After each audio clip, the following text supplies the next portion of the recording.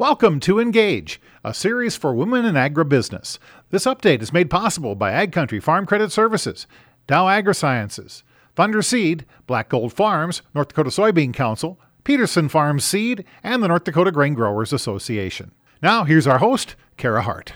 Today on engAGe, we're visiting with the Global Cotton and Specialty Crops Technology Lead at Monsanto, Shannon Hoff, and you are a Minnesota gal. Yes, I am. I grew up on a corn, soy, and livestock farm in southern Minnesota. I had the opportunity to complete both my master's and PhD degree at North Dakota State University, and it was a tremendous 6 years. The education I received at North Dakota was, really second to none. The relationships I built, and it's nice because now the role I'm in with all the crops that I lead, that now we have collaborations with the same individuals that I was able to look at, mentors and coaches. So it's really a good opportunity for me to give back to the university that gave me so much through both a master's and PhD. So you live in St. Louis now, and tell us a little bit more about what you do with Monsanto. Yep. So I live in St. Louis. I've been in St. Louis since 2008. Done a number of different things. I've been there 14 years, and I've had 8 different roles.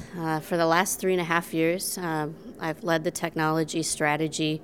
My team, there's a group of 8. Each of them have a different crop or a different platform. And at Monsanto, our platforms really look at insect management, weed control, and disease management. And we built a 20-year strategy across crop and across platform that really thinks about what are all the tools that we can use to solve a problem. And so we obviously have crop protection, we have biotechnology, we have plant breeding methods, we have gene editing, we have climate or data science solutions. And my team really thinks about what are going to be the needs of the farmers in 20 years, and then how are we going to solve those needs. So it's very much a forward-looking type of role. It's a job that I've loved, and I've got to work in a number of different crops that I was very familiar with, like wheat, having been in North Dakota, as I said, for 6 years. But then new crops, cotton. I've now spent half my career in Monsanto working in cotton, having never been in a cotton field until I joined Monsanto. So the opportunities have been endless. Weed management, especially against resistant weeds, is huge. How much of your job now is tied into work with dicamba, things like that? Yep. So a big piece of my career and my current role is certainly related to dicamba and the Extend platform. When I originally moved to St. Louis in 2008, it was to lead our chemistry team, and our focus at that time in 2008 was on weed resistance management, and specifically around glyphosate-resistant palmer pigweed, which happened to be in the South in cotton, and that's how I got into cotton. But at that time, we were really focused on how do we provide farmers solution to a really challenging problem that they are having. And so we worked with academics to really align on a recommendation. And the really neat part about this was we launched a program called Roundup Ready Plus. And we promoted, along with academics, their recommendation and provided rebates on chemistries that Monsanto didn't sell. Because by and large, as you know, Monsanto is a seeds and traits company. We didn't have a lot of chemistry solutions that these farmers needed to control the weeds. And so we needed to partner with academics on the recommendation and on training and education. And we needed to partner with chemistry companies to provide them the solutions. And so certainly that was a long effort. It didn't come together in 1 year. It came together over a period of time. But that's a program that I think has been incredibly successful, not just in cotton, but we've been able to use it in the Midwest as well. Because while weed resistance was really prevalent in the 2008 timeframe in the South, certainly, as you know, it's become prevalent as we move north into the upper Midwest as well. The good thing is, the role I had previous to this was the global dicamba lead. And so I was responsible for preparing our organization for the dicamba launch or the launch of the Extend platform. And as we look at solutions for farmers, that's a really good solution. And I think certainly if you drive around, you can see the fields that have exceptional weed control this year where farmers were able to use dicamba, whether it's XtendiMax or another formulation like engAGe. We're able to get farmers the weed control that they've been looking for in recent years. How are you working to overcome the challenge with the new dicamba technology and acceptance of that? Yep. So there's a couple different paths. One is reaching out and trying to really understand where there were issues, what happened. And so, we've followed up on all of the calls that we've had to Monsanto and really understanding, were the right practices in place, whether it be nozzles or the formulation, going through a list of really, asking applicators if the right things were used. So trying to really understand, was everything done? Because what I can tell you is the smallest mistake in dicamba can have an impact that you can see. Second is really understanding what growers did right. I think, the challenge with when I wake up every morning and you see a headline, it's about what went wrong. Interestingly, there was a headline 2 days ago out of North Carolina about Dr. Alan York talking about what went right. And, in North Carolina, they had 14 complaints, of which none of them were on fruits and vegetables, and everybody thought that's probably where the complaints would be. And, his point is growers did a lot of right things, and the ones that didn't probably were not doing things in the way that they should have been. And he talks about that. Same thing as we look at Georgia, where we had mandatory training in place. And I will say, on Friday afternoon, I spent the afternoon with one of our customers in Arkansas, where we've had a lot of complaints, right? We didn't sell a formulation in Arkansas, so we've not been part of that process. But I spent the afternoon with a grower who had 30,000 acres of Xtend and not one problem. And so we know farmers are doing the right thing, and we need to be able to translate what it was that those farmers, where we have not the issues, and help understand what did they do that maybe perhaps where we had issues, what were the differences.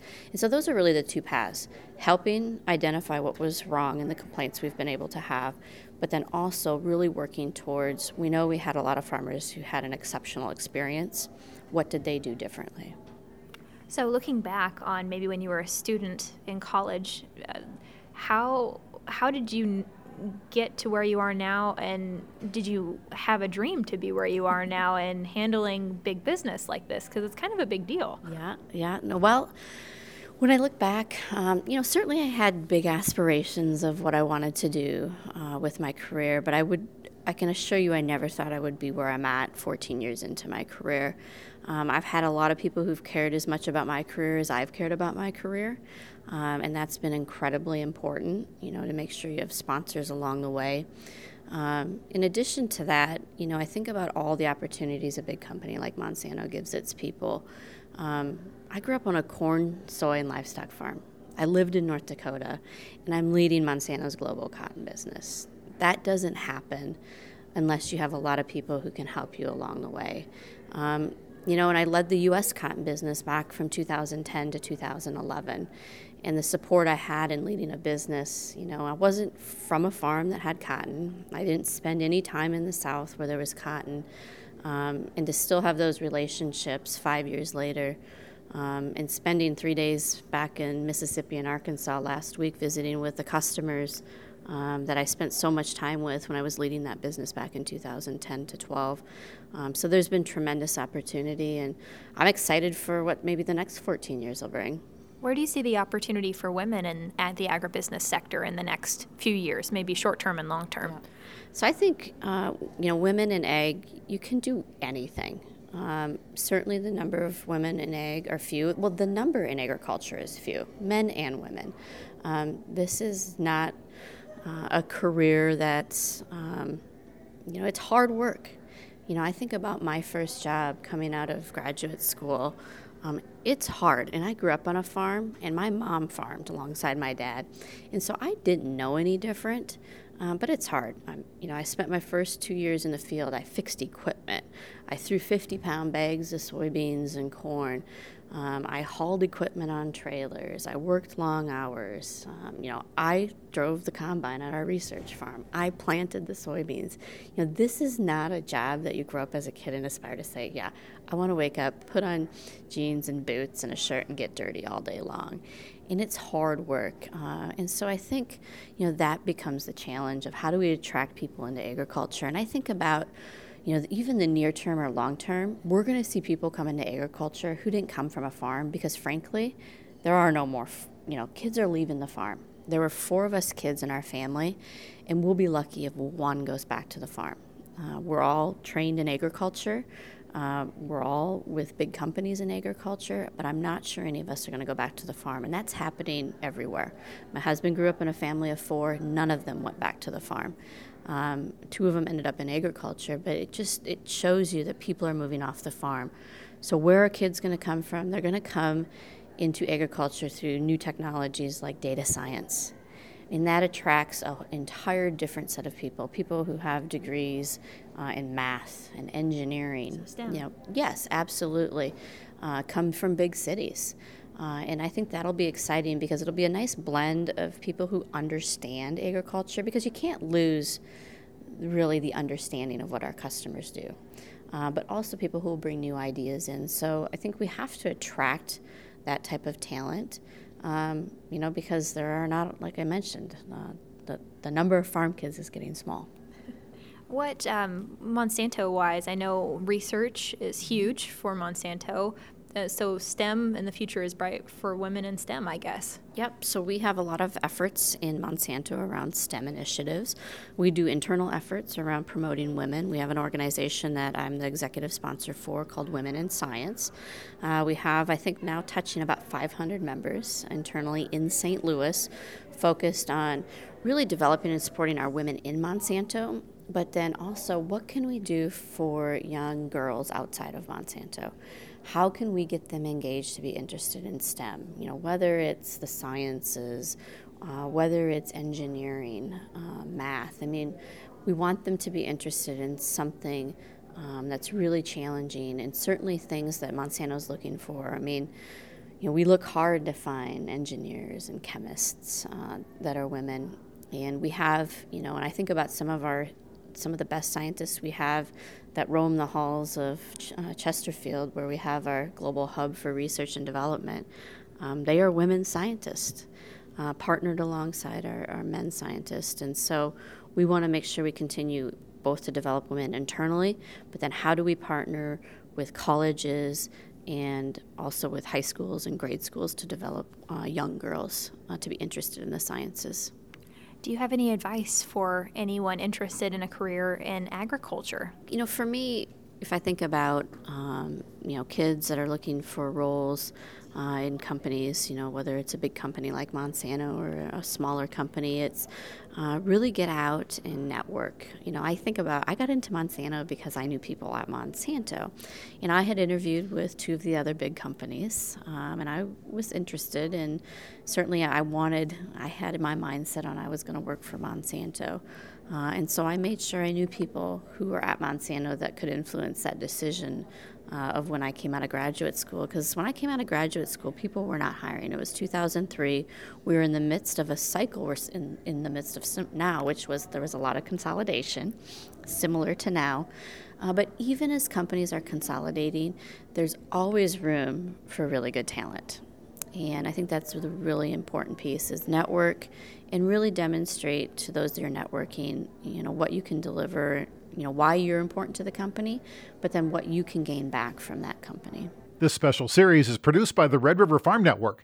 Thanks to these supporters: the North Dakota Grain Growers Association, Thunder Seed, Black Gold Farms, Ag Country Farm Credit Services, Dow AgriSciences, North Dakota Soybean Council, and Peterson Farms Seed.